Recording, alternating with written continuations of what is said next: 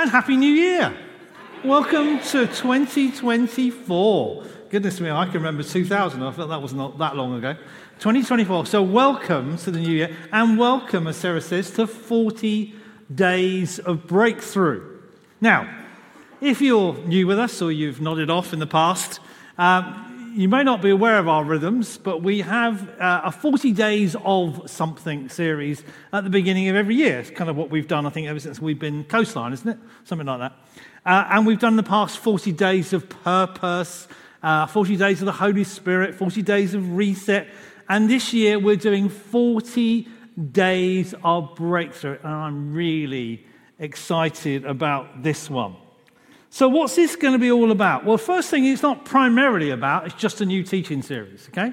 Much as we're going to be, hopefully, in the next 6 Sundays, trying to lead you some pretty encouraging, inspirational old stories of God's people seeing amazing supernatural breakthrough. Hopefully that'll keep us going. But this is primarily a call to arms to pray. And I will start off right with this, right at the front with this. So on your seat is a little card, and we'll talk about it a little bit later, but this is a little sort of aid memoir to you, or a little prompt. I've actually put it on my phone, so it's on my lock screen, just to remind us to pray over these next 40 days. And what we're looking for you to do is, whatever it is that's kind of in your heart, when I say there's roadblock issues or big issues that always seem to stand in your way, whenever you're making progress with God, I want that to be something the next 40 days you pray into. And we're believing that as we do that, as God's people here, that we'll see breakthrough. So you up for that? Yes. Great. So let's start off with our first inspirational story, which comes from the book of 1 Chronicles. If you've got a Bible, please come with me. I'm in the NIV text that will come up on the screen. And welcome to you guys at home as well. Hopefully you can see it on the screen as you track along with me today. And this is a great story of David versus the Philistines in the valley of Rephaim.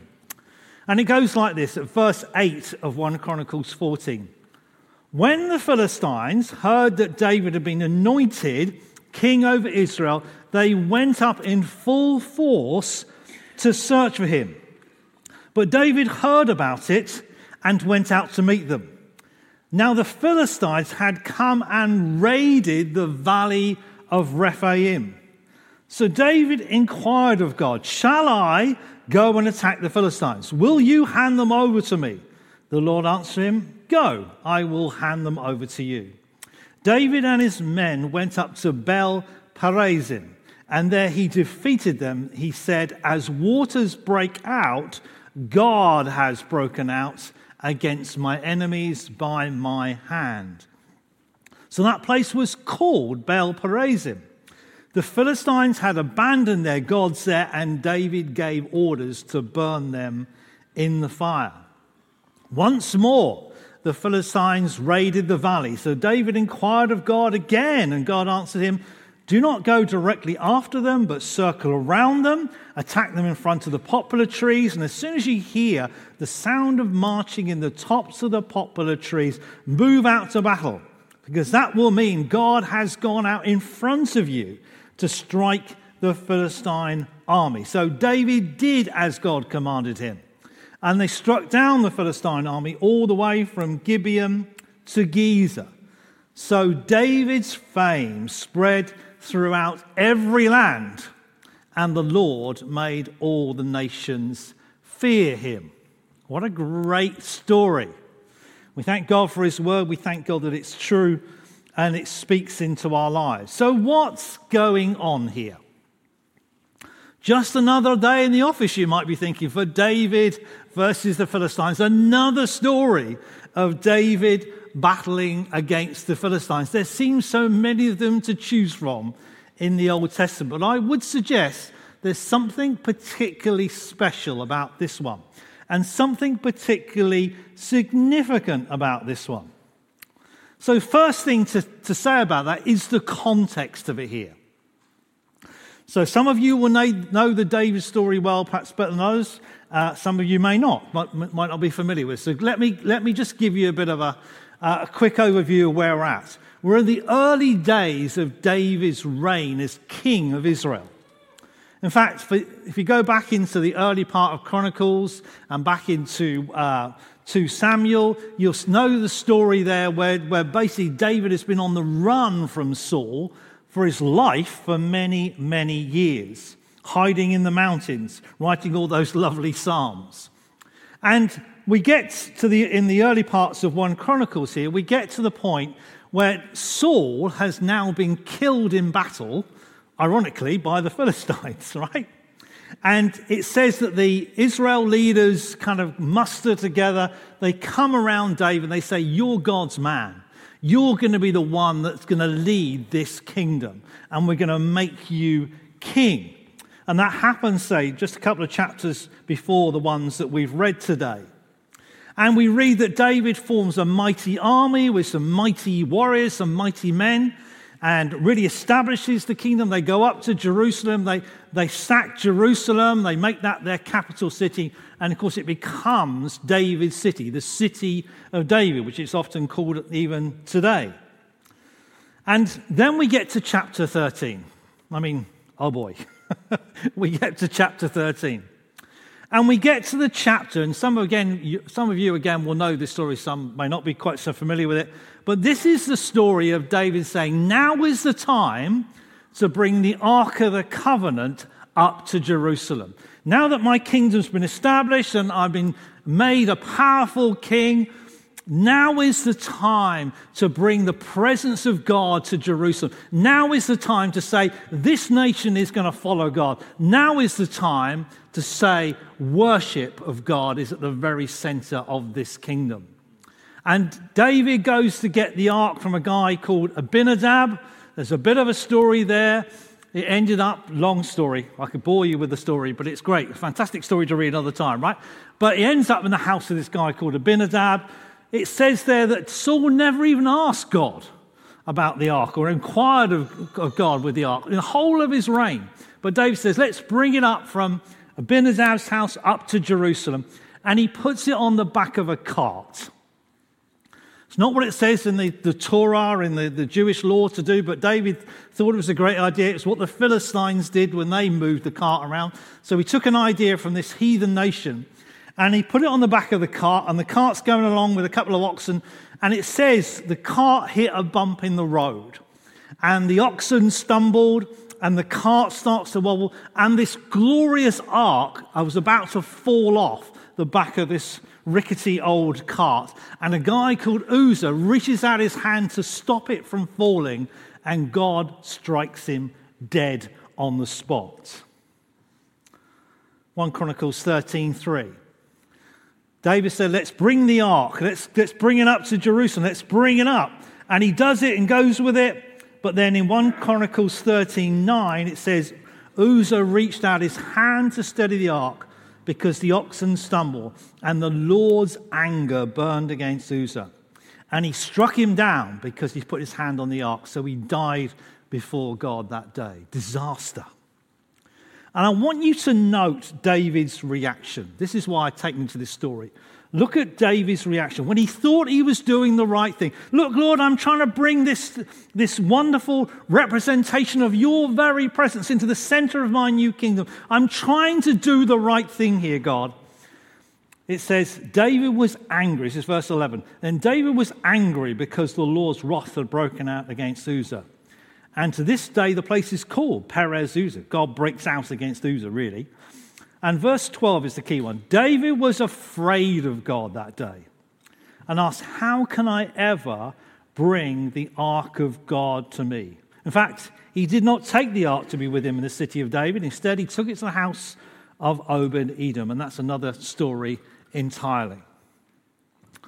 And here's the thing, right? At a moment where David's saying, I want the presence of God to be right at the center of the nation. I want the worship of God to be the defining thing that we do as a nation. I want inquiry of the Lord to be right at the heart of everything, every decision we make and everything that we decide to do as a nation.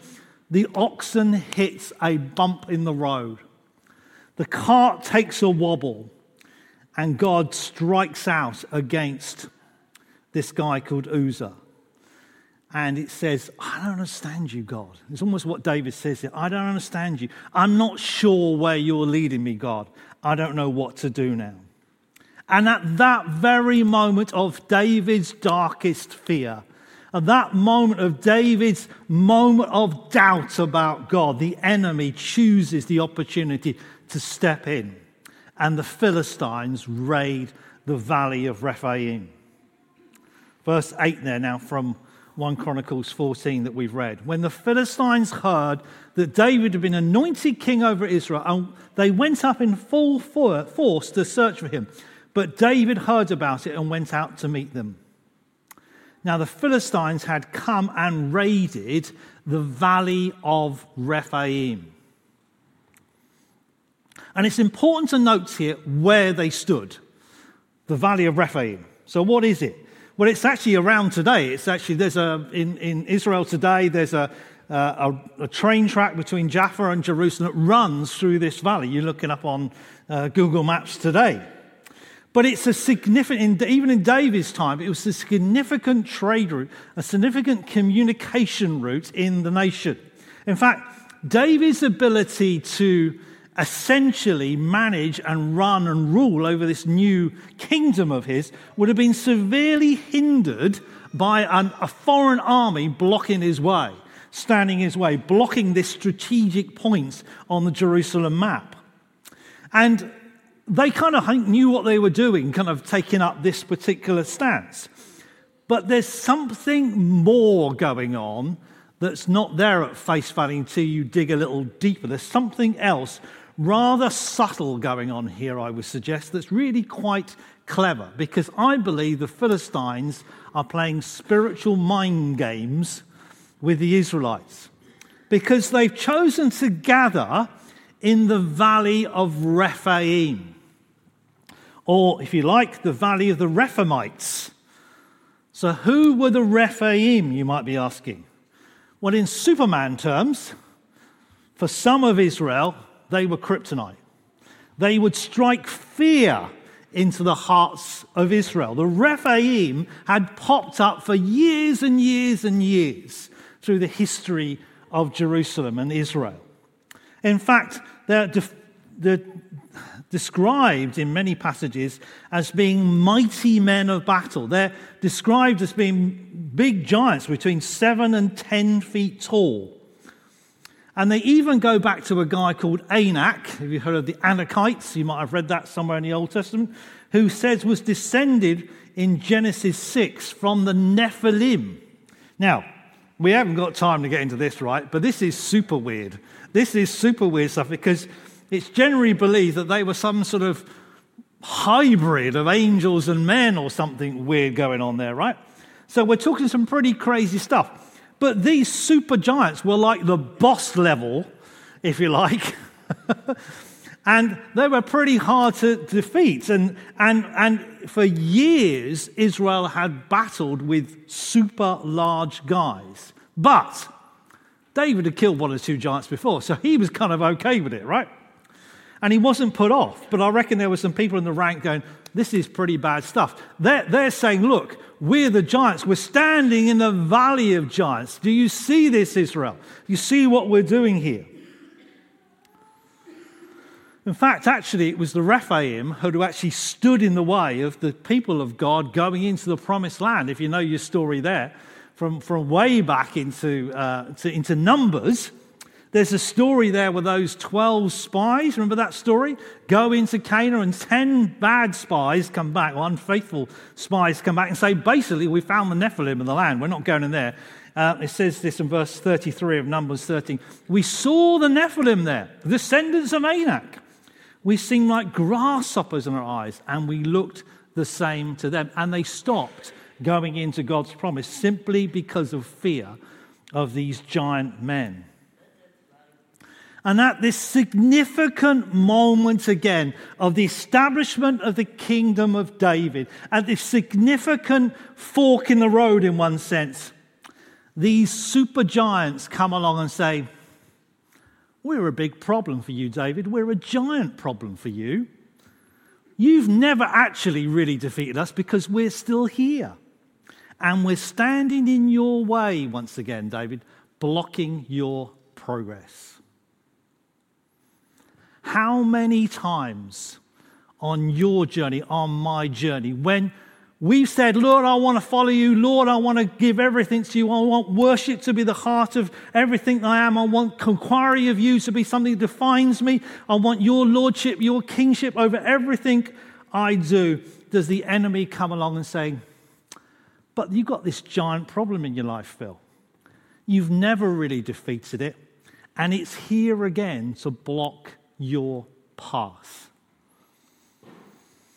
Mercifully, David was made of sterner stuff. He'd beaten the Rephaim before. He'd beaten the giants before. And David stands firm against this spiritual warfare attack, essentially, and says, let's go get them. Let's go after them. In fact, he says to the Lord, shall I go and attack the Philistines? Will you hand them over to me? The Lord answers, go, and I will hand them over to you. And we get this story of how the battle goes, basically in verse 11 there. It says, so David and his men went up to Baal Perazim, and there he defeated them.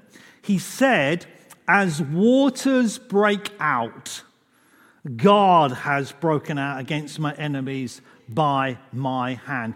And that place is named Baal Perazim. And the image here is a little too painful, I suggest to some, after the things we've seen on the news this week. The image here is of flood waters rising up, of pressure against dams becoming overbearing and overwhelming until suddenly the pressure, whoosh, breaks through the barrier and floods everything in its path. An all-conquering, unstoppable torrent of raging flood. That is Baal Perazim. That is the God of breakthrough. And there are times in our life where the pressure is building up on us, but the pressure of God is building up on our enemy. And the pressure of God is building up and up and up until at some stage it's going to go whoosh. And God is going to break through with unstoppable and unassailable power. And if we'd had more time, we could go on to talk a little bit about verse 13. The Philistines attacking the valley again. David now getting some super amazing, supernatural army intelligence about how to attack them. And this time they're driven right out of the land. Gibeon to Gezer was 17 miles. And commentators have suggested that this next time, David wipes out the Philistine army from the entire nation of Israel right back to the borders. And it says he established his kingdom once and for all to such ferocity and such power. It says, verse 17 there, David's fame spread throughout the nations and everybody was afraid of him. Baal Perazim, God of breakthrough. And that's what my God is like. And that is what my God is like. He is an unstoppable, raging flood. Nothing can stand in his way. When his pressure builds up, no barrier can stand. He is God of the breakthrough. This is the year of God's favor. And you say, well, how does this going to work out in my life? This is 40 days of breakthrough. How do I apply this to my life, to the situations, those things in my life that I wish God would break through on? How do I see God break through in those things? Well, surely the clue is simply in the text that we've read. David asked. It's as simple as that. David inquired of God, verse 10. Shall I go and attack them? Will you hand them over? The Lord says, go. Scripture is full of it. It says, ask, ask, ask. If my people called by name will humble themselves and pray, I will hear from heaven, forgive their sins, heal their land. 2 Chronicles 7:14. John 14, and I will do whatever you ask in my name. You may ask me for anything, and I will do it. And James said to his readers, you don't have because you do not ask. And straight away when I say, oh, Phil, you got to think about the theology here. The trouble is we're so troubled about the theology about these verses. Or we don't want to set an expectation that God always answers prayer. But then, we then don't do the face value, literally taking it at face value and say, we've got to ask. For the good Vineyard people here, you'll know faith is spelt R-I-S-K. But I would suggest it's also spelt A-S-K. Ask. And over these next 40 days, church, that's simply what we're going to do. Ask the question. God, will you bring breakthrough in this or that or the other? For 40 days, let's stand firm and ask.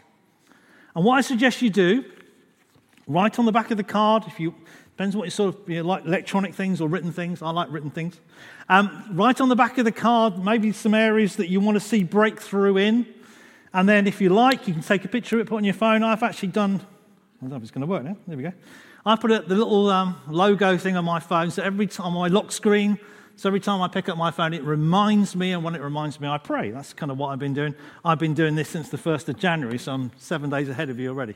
Right, but great. So look, that's what I encourage you to do.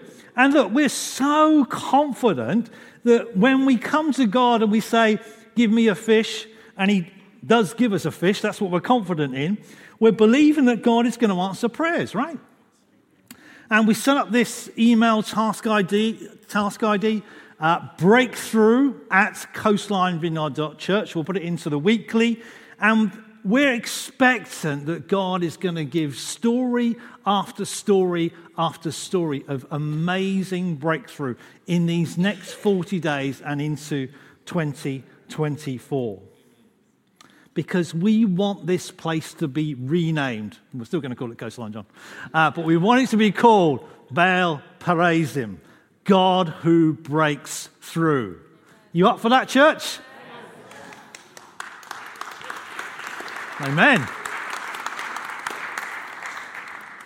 And just in case you think this thing is complicated, it really isn't. Like most things, it's straightforward, it's simple. Ask the question. And God's response can be as simple as some of the stories that we're going to, these amazing, beautiful stories that we're going to look at over these next 6 weeks. It doesn't take much to see breakthrough. It might just need a single prayer or a single round stone in the forehead of a giant. Just one cry out of worship, one prophetic word, one simple angelic visitation, one angel on one night. One flash of heaven's brilliant glory, and bam, Baal Perazim, the Lord breaks through. So David went up, and they named that place Baal Perazim, because there he defeated them, and he said, as waters break out, God has broken out against my enemy by my hands. God of the breakthrough. Amen. Amen.